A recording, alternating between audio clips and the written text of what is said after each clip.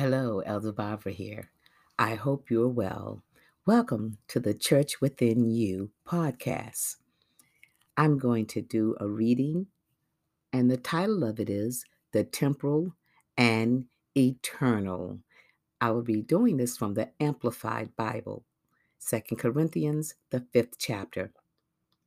For we know that if the earthly tent, our physical body, which is our house, is torn down through death, we have a building from God, a house not made with hands, eternal in the heavens. For indeed in this house we groan, longing to be clothed with our immortal, eternal, celestial dwelling, so that by putting it on we will not be found naked. For while we are in this tent, we groan, being burdened, often weighed down, oppressed. Not that we want to be unclothed, being separated by death from the body, but to be clothed, so that what is mortal, the body, will be swallowed up by life after the resurrection.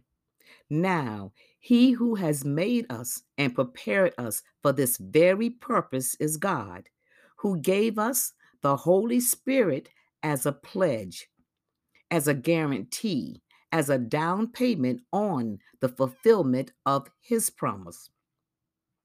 So then, being always filled with good courage and confident hope, and knowing that while we are at home in the body, we are absent from the Lord. For we walk by faith, not by sight, living our lives in a manner consistent with our confident belief in God's promises. We are of good courage and confident hope, and prefer rather to be absent from the body and to be at home with the Lord.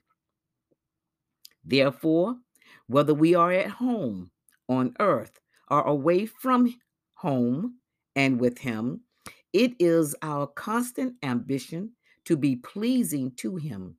For we, believers, will be called to account and must all appear before the judgment seat of Christ, so that each one may be repaid for what has been done in the body, whether good or bad.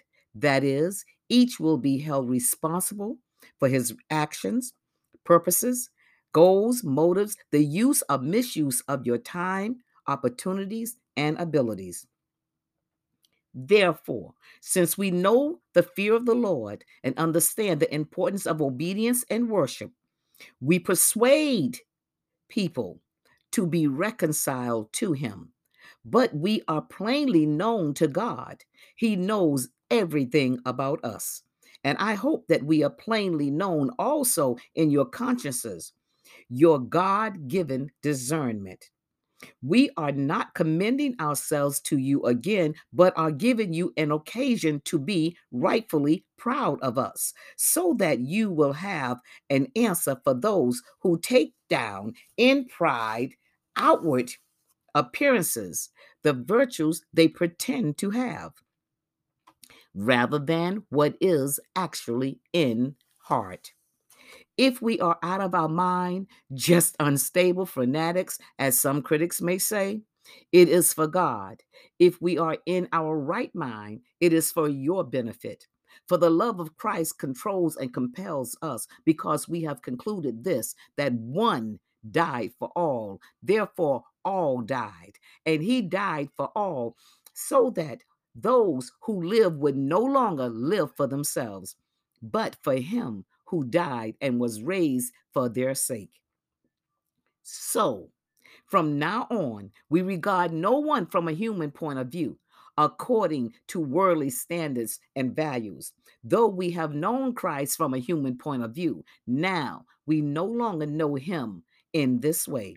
Therefore, if anyone is in Christ, that is, grafted in, joined to him by faith in him as Savior, he is a new creature, reborn and renewed by the Holy Spirit.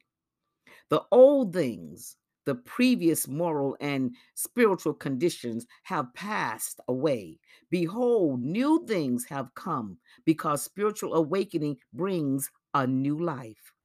But all these things are from God, who reconciled us to himself through Christ, making us acceptable to him, and gave us the ministry of reconciliation, so that by our example we might bring others to him. That is, that God was in Christ reconciling the world to himself, not counting people's sins against them, but canceling them. And he has committed to us the message of reconciliation, that is, restoration to favor with God. So we are ambassadors. You are an ambassador for Christ, as though God were making his appeal through us. We, as Christ's representatives, plead with you on behalf of Christ to be reconciled to God. He made Christ, who knew no sin, to be judiciously be sin on our behalf, so that in him we would become the righteousness of God. That is, we would be made acceptable to him and placed in a right relationship with him by his gracious, loving kindness. 2 Corinthians 5, Amplified Bible. May the Lord add a blessing to the reading, to the hearing, and to the doers of his holy word. Amen.